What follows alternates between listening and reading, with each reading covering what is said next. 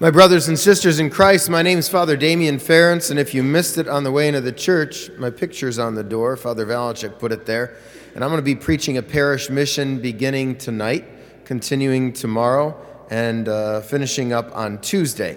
So Father Valachek has asked me to preach all the Masses, which I'm very happy to do, and my homily will consist of 3 parts. It'll last about 8 or 9 minutes. Here are the parts. First, I'm going to tell you about myself.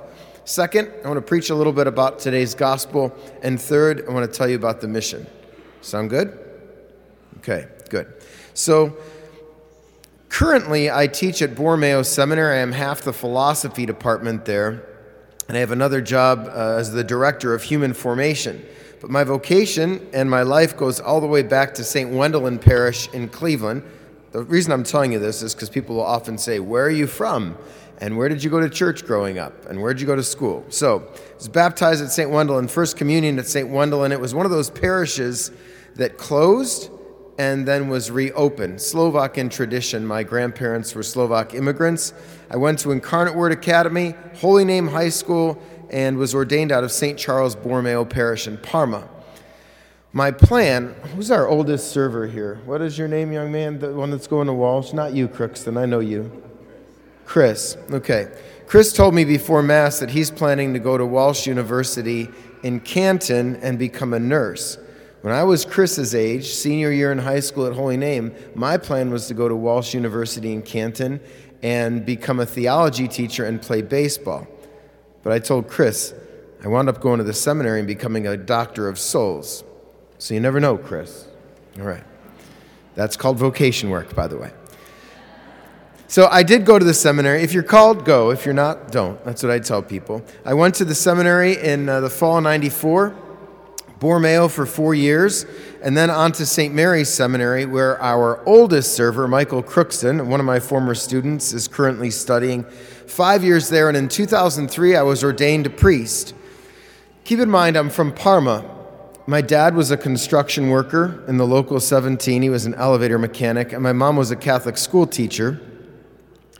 And I wanted to go to a blue-collar working-class parish, but Bishop Pilla decided to send me to Hudson, Ohio, which is not Parma. And I was a little upset when I first got the assignment, but soon got over that. And I learned to be a priest there, and it was a wonderful, wonderful experience. And I like to tell people this. This is a very interesting statistic. This April, there will be a young man ordained a deacon, transitional deacon, named Dan Samiti. In May, his brother will be ordained a priest named Rich Samiti. Before those guys, 5 guys in 5 consecutive years were ordained priests, so this should be 7 men in 7 consecutive years from one parish in the diocese. It's pretty cool, huh? Yeah, it's good work. We don't have to clap, but it shows that it's possible. It's very possible. So I have a great love for priesthood, obviously great love for the Catholic Church. And I think that was one of the reasons Bishop Lennon, after my 4 years were up in Hudson, sent me to Catholic U to get a degree in philosophy. And I've been at the seminary for the last 9 years. Again, teaching philosophy and also doing something called human formation. And I want to explain that briefly, because you may wonder, what the heck is human formation? Well, up until 1992, John Paul II, the church would talk about 3 pillars of formation: spiritual, intellectual, pastoral. But in 1992, John Paul said, there's one thing we're missing, and we need to add it and focus on it, and that is the human element. At the end of today's gospel, you heard Jesus saying human nature was nothing secret to him. So what I do is help the guys get in touch with their humanity, so they can enter into their divinity. So I do a lot of talks on celibacy, chastity, things like manners, family, and even down to things like etiquette and hygiene. So a week ago, we reminded our guys that it's important to brush your teeth twice a day, floss, shower, use deodorant, all those things. And you may say, Father, come on, they should know. You're right. But college men tend to forget these things, and we don't want you to have stinky priests. We want you to have good priests with good etiquette, good manners, who are approachable. So that's part of formation. Okay, that's part 1 of the homily. Part 2. We have this wonderful account today of Jesus entering into the temple area with a whip and cleaning house. And some people get really excited about this, and some people get very scared. I think one of the best ways to think about today's gospel account is this. The temple area is what? The temple is where people go to worship. Who are we meant to worship? God, and God alone. Because of our fallen nature, sometimes we tend to worship other things or other people. Maybe a particular relationship becomes more important to us than our relationship to God. Maybe money becomes more important to us than our relationship to God. Maybe our reputation becomes more important to us than our relationship to God. And when something else becomes more important than our relationship to God, it's got to go. And so Jesus makes this whip, which is his love, and he comes in and he wants to drive all those things out that keep us from loving God first, so that we can love our neighbor, our spouses, our children, our friends, and yes, even our enemies well. But if God isn't first and foremost in our life, and our life is out of order, everything else is going to be out of order. So Jesus comes into the temple area with a whip, not because he hates us or hates people, but because he loves us and wants to purify our hearts so we could love him and neighbor well. Third point, the mission. It begins tonight. It will continue Monday and Tuesday night. I told the people in the pews this last night. I'm not German, but I'm Slovak, and I'm pretty punctual. So we will start every night at 7 p.m. We will end by 8 p.m. It's only an hour of your time. We'll begin with a hymn, and then we're going to go right into the scriptures. I will have a music stand right down there with my Bible on it. I invite you to bring your Bible with you. Tonight we begin with understanding what and who God is. And I start there because there's a movement that's coming that is very anti-God and atheistic, and I want to make sure that you're equipped to combat it and understand who God is, not just in your heart, but also in your head. And then we'll move into the creation stories, understanding who God is as creator. Tomorrow night we'll get into sin. What is sin, and how did Jesus redeem us from it?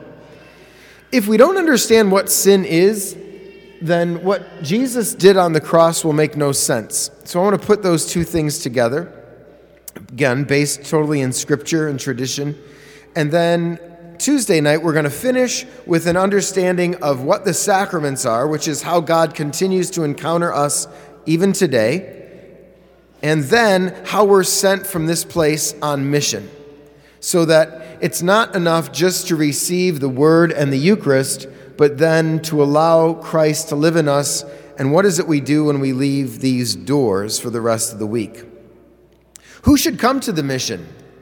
Well, if you consider yourself a serious Catholic, maybe you're a daily Mass goer, have a really good prayer life, it's for you, for sure. If you make your Sunday obligation, you come here, pretty good man, pretty good woman in terms of faith, teenager, young adult, it's for you.